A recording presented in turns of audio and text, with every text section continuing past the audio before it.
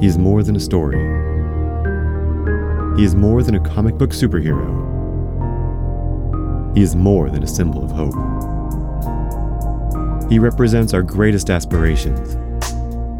He is everything we think we can be. And yet, even with all the strength and all the power in all of the world, he may not be able to meet his greatest challenges and redeem his family's legacy. For he is the son of El.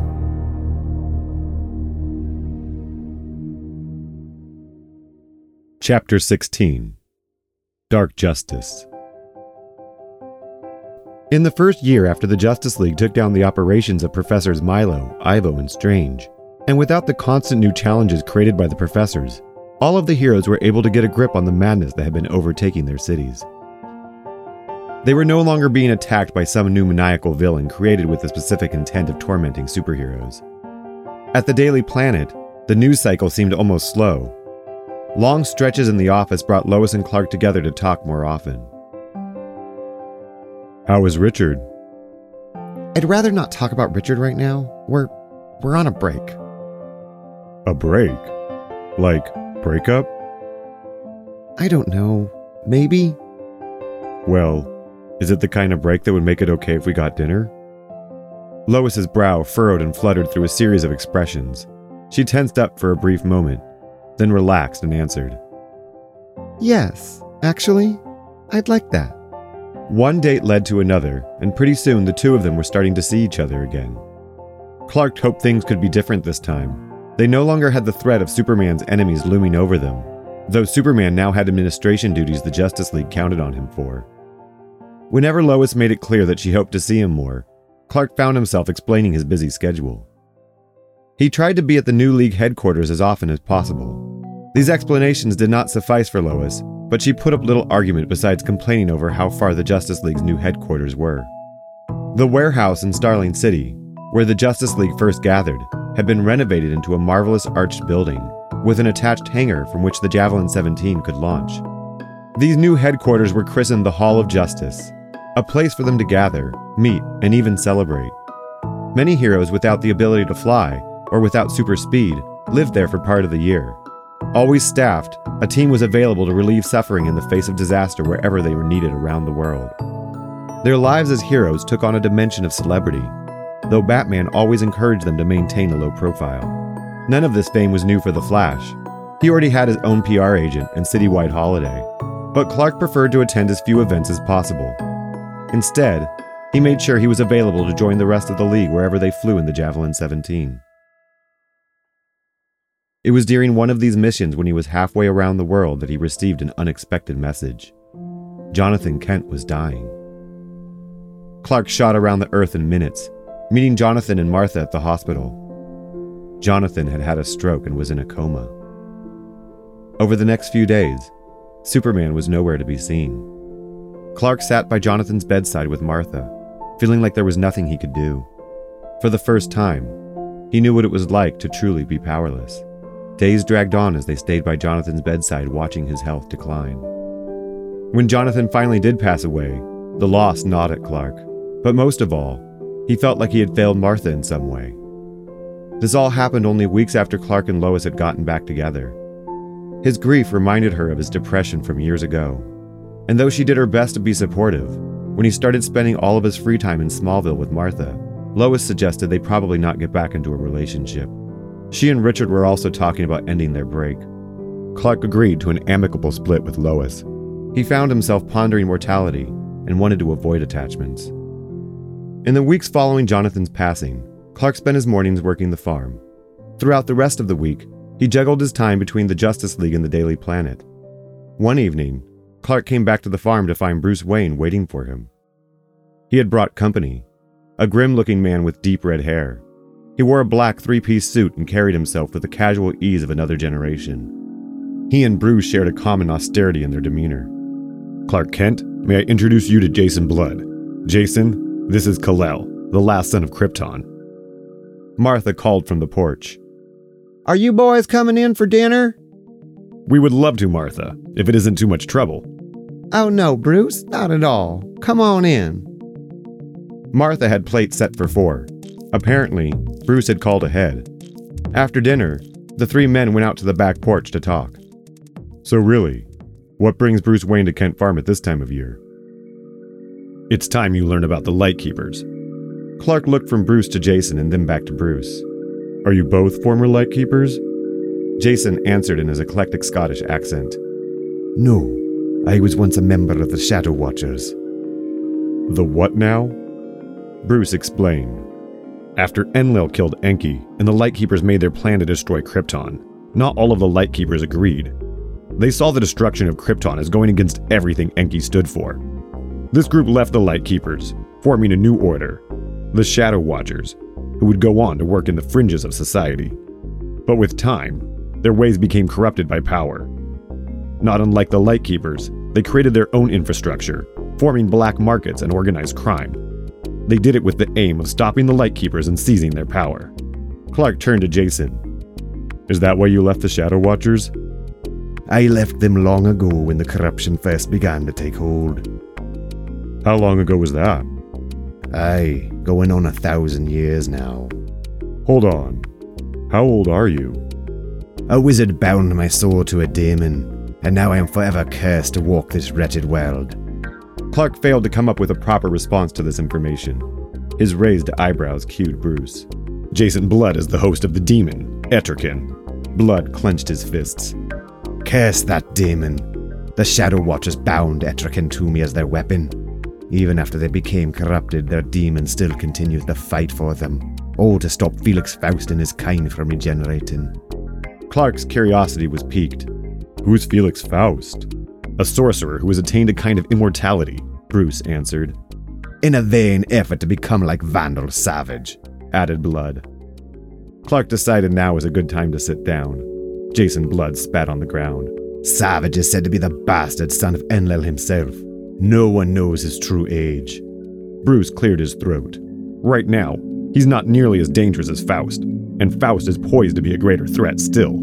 Clark felt this whole conversation was completely out of proportion. How is this Faust supposed to be a threat? Faust must renew his immortality with a sacrifice every 1,000 years. But each time Faust regenerates, he requires exponentially more lives. His existence is an abomination. Blood's voice conveyed his disdain. Clark addressed his question to Bruce. How do we stop him? There is probably nothing you, in particular, can do to stop him. Then why are you in Smallville? It's Grundy. Solomon Grundy? That giant zombie from the museum? He's broken free from Star Labs. How? Solomon Grundy is the creation of Felix Faust. Jason Blood's shoulders tightened as he explained along with Bruce. And now Faust has summoned him back. Faust knows we'll be coming for him before he can complete his ceremony. Grundy will be there to ensure we can't stop him. Aye, Grundy is no normal beast. He's endowed with an undead curse that's impervious to any magic we have. That's where you come in. We'll need you to keep him busy.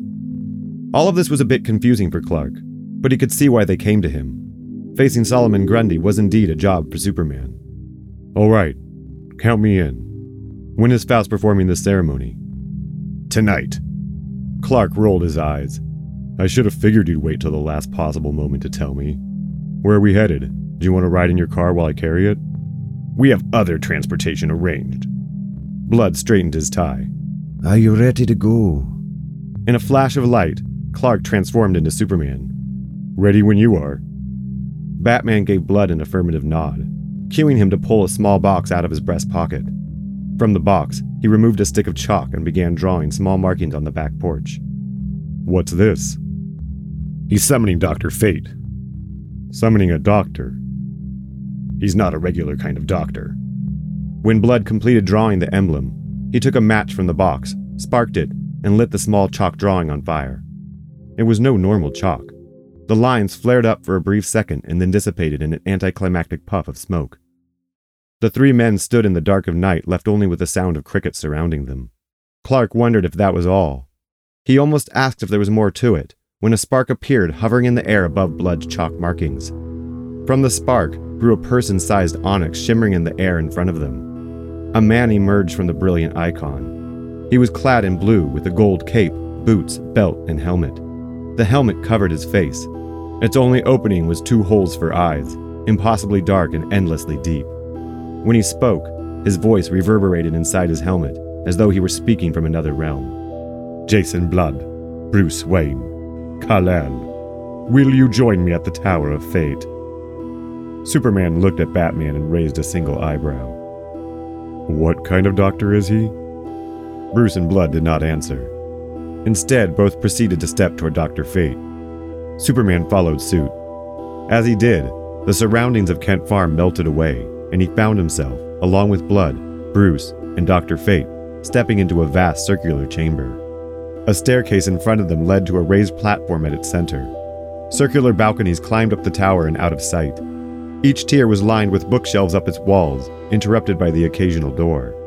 At the top of the stairs, on the central platform, Superman could see there were 3 others waiting for them. Where are we? Fate's voice rang out from inside his helmet. Nowhere in your world, Superman. The Tower of Fate is on a plane of existence all its own. No one enters or leaves without my invitation. Superman looked back through the door they had just entered through. But like the eyes of Fate's helmet, there was only a bottomless darkness filled with silence. For a moment, Clark's mind fell into that nothingness.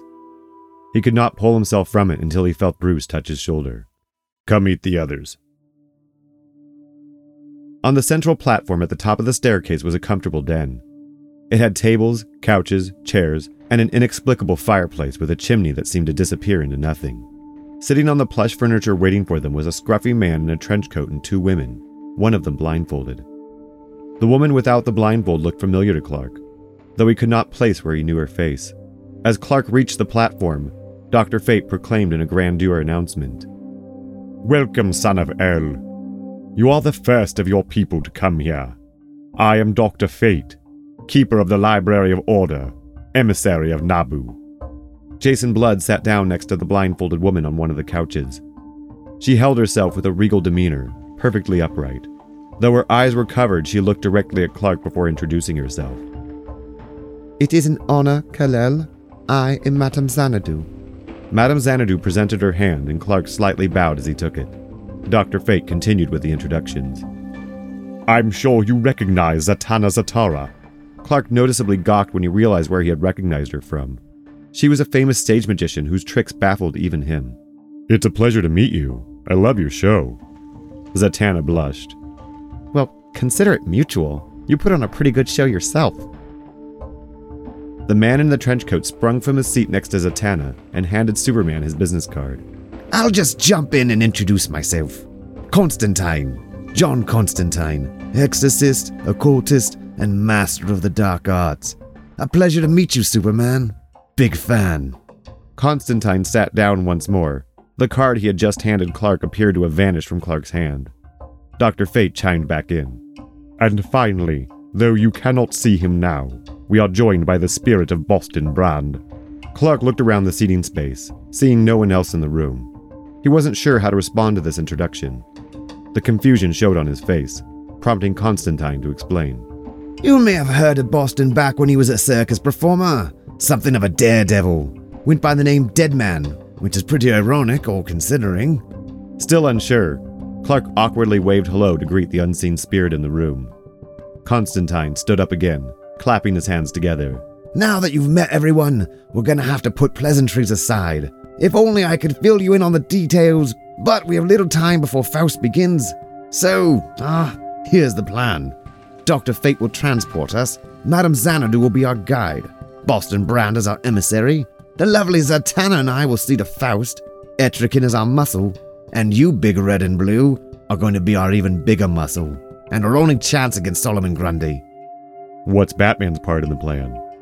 Bruce answered the question himself, having just rejoined the group after changing into his cape, cowl, and supersuit. Logistics. I make it happen. And we appreciate you so much, Mr. Batman. Batman glared at Constantine, but the self-proclaimed master of the dark arts ignored him. Are you following so far, Mr. Superman? I understand, and I'm ready. Well, look at the confidence on this one. Don't worry, mate. You don't need to put on any airs for the likes of me. Zatanna giggled. Though John does like a good show. John Constantine paid her teasing no mind. Instead, he walked up to Superman, coming within a foot of him. His scrutinizing glare filled Clark with unease. No one's told you where we're going yet, have they? Clark shook his head. Constantine's voice took on a low, soft hush. Faust will be harvesting souls from the realm of the living and the realm of the dead. We'll be meeting him there, in between realms. That's a place you can go? Constantine cocked his head back. Are you sure you're ready, sweetie? I'm not so sure I am. A sinister smile crept over Constantine's face. Well, at least now you're being practical. Batman cut off the exchange. Enough theatrics, Constantine. It's time we go. Clark was still taken aback, but Zatanna whispered to him. Don't let him get to you. We'll keep you safe out there. With everyone gathered around him, Dr. Fate conjured the form of the Onyx to serve as their portal. As they stepped forward, they simultaneously stepped out of the Tower of Fate and into an arid desert of darkness. 8 of them stood together. As promised, Boston Brand was visible in this plane of existence. He was bald and wore a red circus trapeze costume with a wide and flamboyant collar. Superman, Superman, Superman. It really is a pleasure to meet you. I mean, I always hoped I'd meet you when I was alive, but what can I say? It's an absolute pleasure. Brand enthusiastically shook Clark's hand. Well, sorry you died, Mr. Brand. Oh, don't even worry about it. You would not believe what I've done since dying. While the two of them became acquainted, Madame Xanadu removed her blindfold, revealing brilliantly illuminated eyes. In this realm of darkness, she wasn't blind. Xanadu saw what the others could not, a passage in this realm of shadows. The path she led them on was not at all a straight line. Instead, she wound them between obstacles they could not see. Along the way, Superman reached out to the side of their path. Slowly, his hand felt a combination of cold, numbness, burning, and pain. Yanking it back when he could bear it no longer, he dared not veer from the way Madame Xanadu led them. He didn't say any of this out loud, not wanting to be the one to break the silence. No matter how bleak he thought the mood, they were well out of his area of expertise. Nothing he might say would have any bearing on their mission. The sound of a river grew steadily louder until they turned their course and walked along an invisible babbling stream. When they stopped, John Constantine finally broke the silence. Alrighty, friends, this is where we wait. It may take a while, but don't get too comfy. We may need to defend ourselves should trouble come along. Clark tried engaging Batman in conversation. What are we waiting for? Instead of answering, Batman walked away. He, Jason Blood, and Fate all stood around the perimeter to keep watch. Clark's question hung in the air until Boston Brand answered. We're waiting for Charon, the farrier. He's got a boat that can ferry us across the river. It shouldn't be too long. But then again, I'm dead, and time don't tick here like it do out there, am I right? Clark nodded. I've never really been dead, so I can't argue with that. Good one. Funny. I like your attitude, Soups. And I gotta admit, I like that getup of yours. When I first saw you, back when I was still alive, I asked myself, is that one of our guys? Clark scratched his head. Our guys? Yeah, you know, circus guys. You with your whole strongman getup. I'm pretty sure that's where my ma got her inspiration from when she designed it. Ah, I knew it. Does she got a circus background? No, but she used to do costume design for the theater. Used to? I hope you don't mind me asking, but your ma, is she dead? You want me to find her while we're here? Oh, no. She's all right. She's alive at the farm right now, all by herself and probably wondering where I've gone to. Ah, a widow, huh? You want me to find your old man? What? Really? Oh yeah, most folks don't get far past the river. What do you mean? Well, after their funeral, the ferry brings them over to the other side. And from there, they usually just sit on the shore, waiting for someone. Or they just wander, aimlessly until they forget who they were. After that, it's just a matter of time before they fall back in the river and do it all again. What about the ones who don't stay on the shore, or wander? Where do they go? Well, a few of them try to go for the mountains. Most never make it to the mountains, though. The valley is pretty unforgiving on souls still attached to their existence. Are we going to the mountains? Oh yeah, we're going to the mountains. For sure. Boston's words trailed off when he noticed a faint light approaching from the direction of the river. He slowly stood back up. If you'll excuse me, I have some negotiating to attend to. Boston went over to speak to Constantine while the light slowly grew closer. Its glow belonged to a lantern strapped to an unusual boat's bow. The farrier stood silent as he rowed his boat to shore. Boston Brand went over to speak to him. They appeared to haggle a moment before Boston waved them all over. Before the group walked over to join Boston, Dr. Fate announced that this is where he would leave them, and that they must summon him when their mission was complete. Boston called over to the group, urging them to hurry. All right, everyone. This here is Charon. He usually don't ferry the living over, but I promised him it was a one-way trip, so we're good. Just as they began boarding, Constantine warned them not to touch the river. Dr. Fate saw them off as they pulled away from the shore. He soon disappeared into his onyx-shaped portal and back to his tower. On the ferry boat, Charon was a solemn spirit. While he paddled the oar, Boston regaled everyone with stories. It was through a deal with Charon that Boston Brand was able to pass between the realm of the living and the realm of the dead. Approaching the other side of the shore, Clark could see that, as promised, it was spotted with souls sitting on the river's bank. They appeared as faint ghosts, looking longingly over the water. Behind them were crowds of aimless wanderers, a tide of souls reminding one another of their mortal sorrows, all lost in their memories until all they once knew and remembered had worn away. When the boat finally docked and the party stepped ashore, Boston turned to Clark and leaned in close. What do you say? You want to talk to your father while we're here? Clark had thought about it on the way over and didn't hesitate to answer. Yeah, I would like that. Attaboy. Now what was his name? Jonathan Kent. All right. Okay, let me see. Boston looked all around, up and down the shore. Nope, I don't see him. When did you say he died? A few weeks ago. A few weeks? Really? That is weird. And you had the funeral already? Oh yeah, only a few days later. So he must have crossed the river by now. Huh. He shrugged it off and they grouped up with the others. The meandering crowd of souls looked so sparse from a distance, but amidst them, there was a dense sea of ephemeral people. Constantine, Xanadu, and Zatanna gathered close to one another. Constantine quietly chanted something and then sparked his metal lighter. It emitted a brilliant magenta torch. Madame Xanadu lit the top of her staff with it, and Zatanna lit her wand with the pink fire. Constantine turned to the rest of them, his lighter still burning. So here's the deal for anyone who hasn't done this before. To these ghosts you see here, it is we who are the ghosts. But these sorry saps don't know where they are or what they're up to, so they are very impressionable at the moment. And trust me, the last thing you want to do is get yourself mixed up with one of these bloody bastards. So these torches we have here will keep them at bay, and we're going to be using the buddy system. Jason, you're with Madame Xanadu. Boston, I suggest you stick with them for safety. Superman, you're with Zatanna. Batman, I think this would be a good time for you and I to run over our plan. Zatanna was a small woman with a big personality. She was excited to be paired off with Superman. See, I told you we'd take care of you. Once again, Madame Xanadu took the lead. As they followed her in pairs, the spirits parted away from them to avoid the glow of their torches. Zatanna told Clark all about the next stage of their journey. The Valley of Shadows can be even worse than these shores. These spirits will haunt you if they get entangled with you.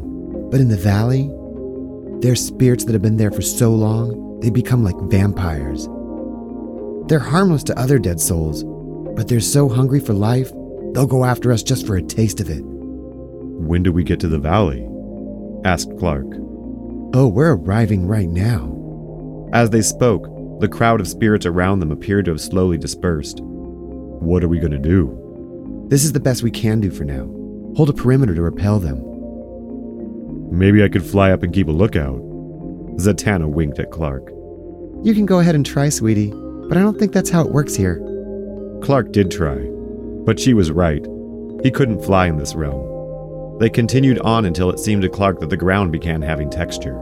He looked down to see it was sandy. They were walking slowly uphill. Looking up, it seemed that there was the faintest form of a landscape to be seen all around them.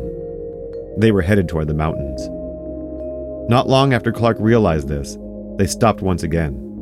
this time to cast new spells. Zatanna used the sand to form a sled large enough for all of them to ride on. Clark was full of questions. How does it move? Is there a spell for that? I'm afraid not, said Jason Blood, not climbing aboard the sled with the others. The burden will be mine to bear as Etrican. He muttered a short chant and a flash of light enveloped him.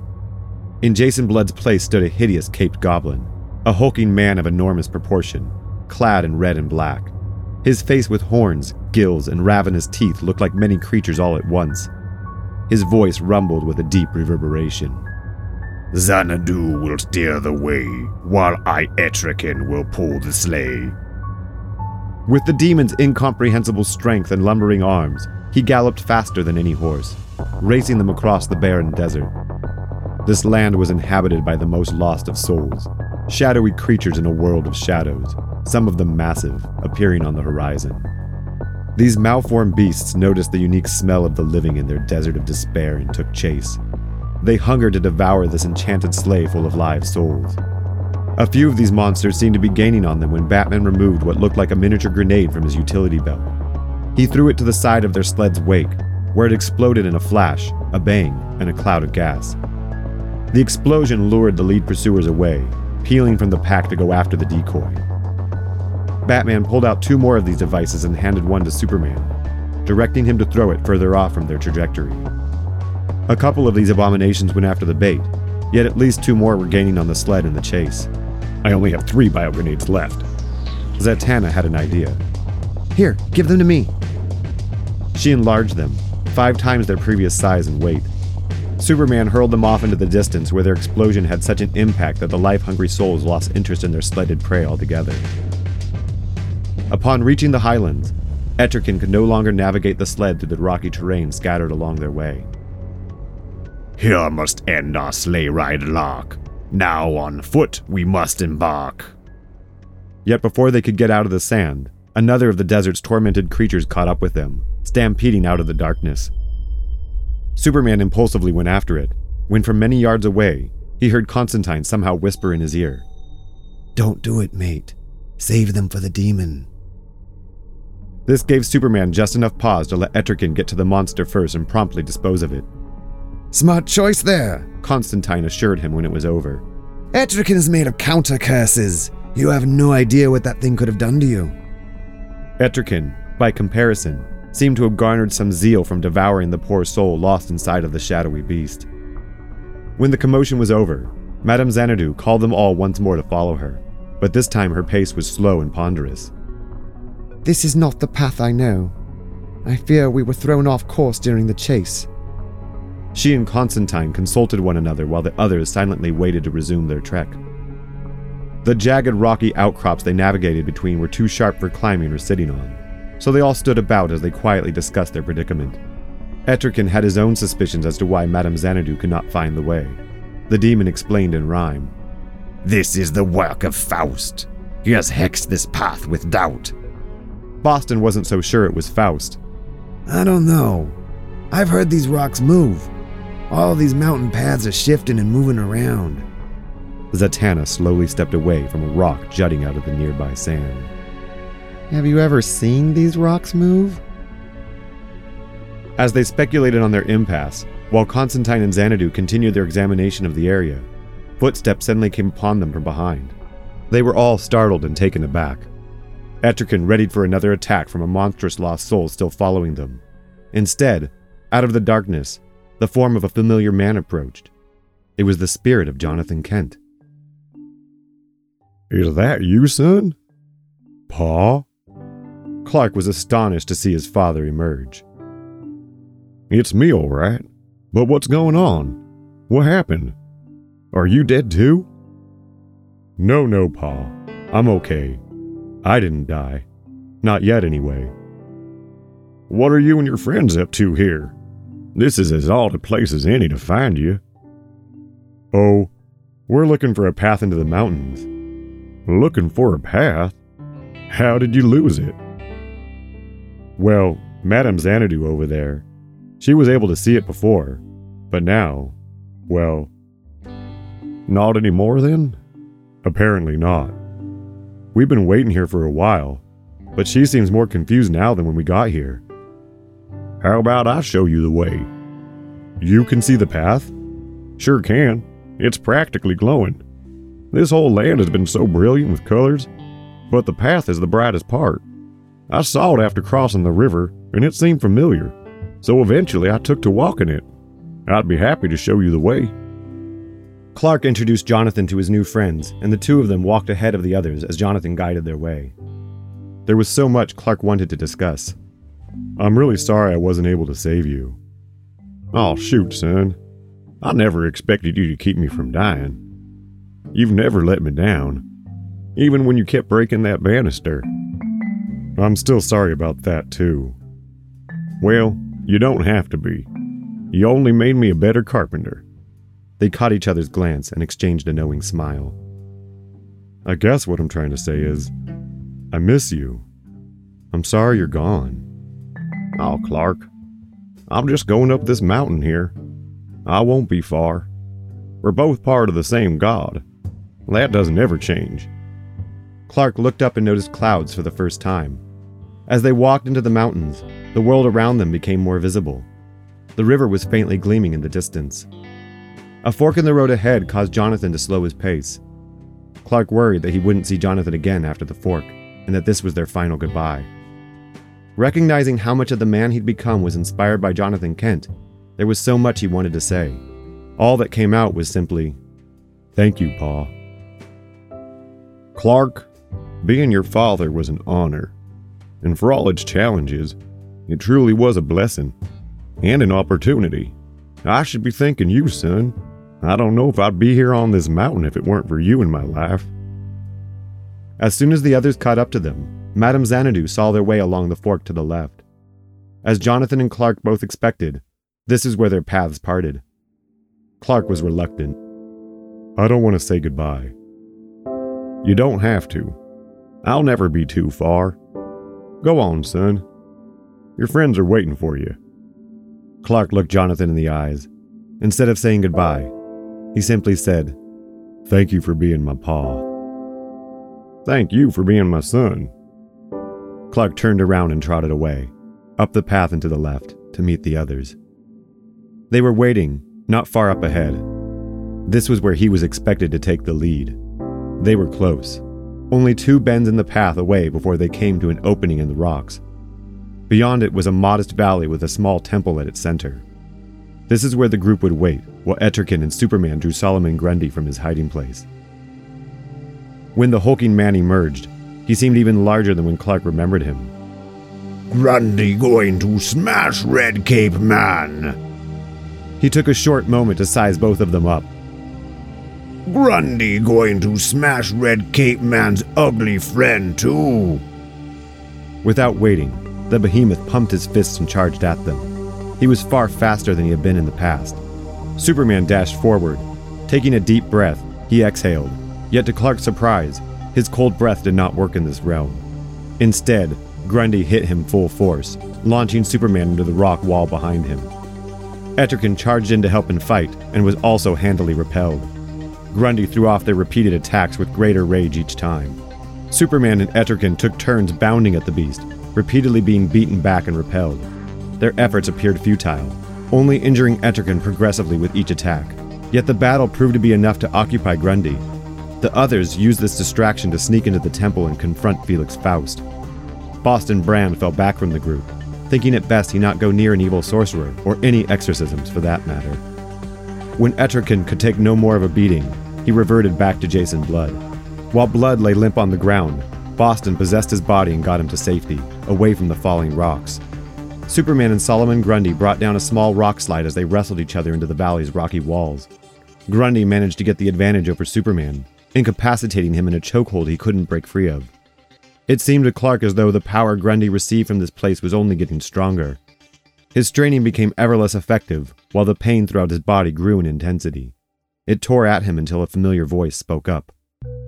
"Solomon, is there anything you want to talk about?" Upon hearing his first name, Grundy relaxed his body.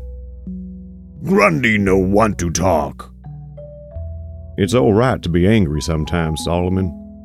But it doesn't fix anything to hurt people and break things when you're mad and angry. The only way to feel better is to talk about it. But Grundy must fight to be set free. Grundy must kill if he want to die. Well, we're all dead here, Solomon. So why don't you let my son go? Solomon looked up to Jonathan Kent. His eyes began welling with moisture. He let go of Clark and collapsed to the ground, sobbing tears of regret and relief. Jonathan assured Clark, "Go on ahead. I'll stay here with Solomon." Superman looked up at Jonathan in awe. "Thank you, Pa." What he had just witnessed was like a scene from his childhood. Jonathan Kent was truly a unique man. Clark had little time to consider all this before he dashed into the temple to offer what help he could. Inside, Constantine, Zatanna, and Madame Xanadu surrounded a frail man dressed in ceremonial gowns. He was being held in the air by a swirling vortex of light. It was Felix Faust. It seemed that his magic was being reversed. He was rapidly aging. Batman was in the corner of the room, going through Faust's chests of artifacts. This seemed to infuriate Faust most of all. Batman was using Ray Palmer's technology to shrink the chests and pack them into his utility belt. Seeing this, Faust shrieked at him. Curse you, Batman! You and Ra's al Ghul will not replace me! Curse you both! These were his final words as he withered beyond the ability to speak at all, becoming nothing but dust as he was sucked into the vortex. When he was gone and the exorcism was complete, Batman looked surprised to see Superman, almost disappointed. Back outside, Jonathan Kent comforted Solomon Grundy in a hug as the behemoth continued to sob. Boston and Jason stood nearby in awe. The amazement was shared by all, but Constantine was clearly not at ease. He continued to look all around them, wary of any further complications. This was a brilliant success, but we should not press our luck and linger. With a stick of chalk and his lighter, he summoned Dr. Fate. Fate's signature onyx appeared and he invited them all back to the tower. Boston decided to stay behind. Don't worry about me. I can get back on my own. Clark gave Jonathan one last goodbye. Thanks again, Pa. I'm still learning from you. Jonathan stood up and gave Clark a hug. Clark laid his head on Jonathan's shoulder. What will I do without a father? Why, perhaps you'll have to become a father, won't you, Clark? He stepped back and looked at his son one last time. Go on now. Get back to the world of the living, and give Martha plenty of hugs for me. Clark turned around, stepped toward Fate, and found himself with everyone else, once again walking into the Tower of Fate. This was not a celebratory group. Dr. Fate didn't hesitate to open portals for everyone's departure. Constantine went with Zatanna, while Madame Xanadu and Jason Blood paired off and left together. Fate offered to return Batman to the Kent's farm, but he declined. Tell Martha she can keep the car. Fate, you can let me out of the Batcave. Clark didn't want to end the night just then. He needed to process all he'd been through. I'll just go to the Batcave with you if that's okay. As though you've ever asked to come over before. They stepped through Fate's portal and into the Batcave. Batman immediately crossed the space to his computer and got to work. Clark just watched him for a moment. Clearly Batman wasn't going to bring it up. Superman took a step forward. Bruce. Batman's continued silence was unusual, even for him. Clark decided it had to end. What was Faust talking about back there? Who is Ra's al Ghul? Batman stopped working, slowly stood back up, and turned around to face Superman. He's the head of the League of Shadows. Wait, who is the League of Shadows? They are what's left of the Shadow Watchers. And what do you have to do with their leader? We can discuss this later. You've already learned enough new information tonight. Later? Why shouldn't I know what's going on now? Ra's al Ghul is complicated. Then what did Faust mean about you replacing him? What did you take from him? Faust thinks I work for the League of Shadows and took his artifacts for Ra's al Ghul. Who did you take them for? I took them for the same reason we confiscated Arthur Ivo's laboratory. But why would you take them at all? They were in a dimension where everyone is dead. Were they really not safe there of all places? Are you just as naive as the day we met? Of course they weren't safe there. You would never understand. I tell you what you need to know, when you need to know it. Well then tell me, why does Faust think you work for the League of Shadows? It's nothing you need to worry about. Batman was toying with Clark and it made his temper hot. The agitation came out in his voice. "Stop lying to me, Bruce." The cave quivered in the echo of Superman's heated demand. In one swift movement, Batman's hand swept by his belt and rose next to his own face, displaying the back of his hand. On his finger, he had slipped on a ring, glowing with a familiar sickly green light. It was kryptonite. "I don't answer to you, and I'm taking no chances." Clark took a step back, searching for words, but he only found the welling up of tears. Before they could reach his eyes, he turned away and flew back to Metropolis. A sense of betrayal hung over him as he returned home to sleep off the night.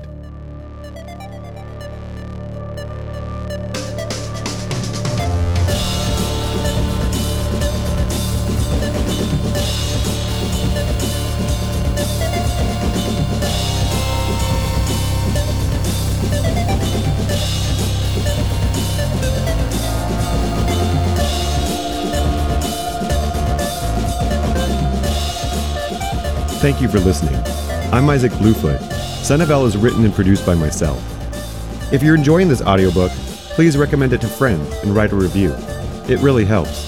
Another way to show support is at patreon.com/Bluefoot. This story was inspired by the Superman and DC Comics and characters, originally created by Jerry Siegel and Joe Shuster, with additional contributions by Gardner Fox, Mike Sikowski, Bill Finger, Sheldon Moldoff, Bob Kane, Robert Kanigher, Carmine Infantino, Jack Kirby, Alfred Bester, Martin Odell, Howard Sherman, David Michelini, Val Mayerick, Julia Schwartz, Murphy Anderson, Alan Moore, Steve Bissett, Arnold Drake, Dennis O'Neill, and Neil Adams. Manuscript editing assistance by Trisha Reel. Music in this episode was made by Blue Dot Sessions, Poddington Bear, Vortex, Kai Engel, Frauender, and The Cow Goes Moo. See the episode notes for details. For more of my work, get yourself a deck of Omen Quest cards at omenquestcards.com. If nothing else, they are beautiful. And be sure to listen to the next episode, Chapter 17, Reformed Citizen.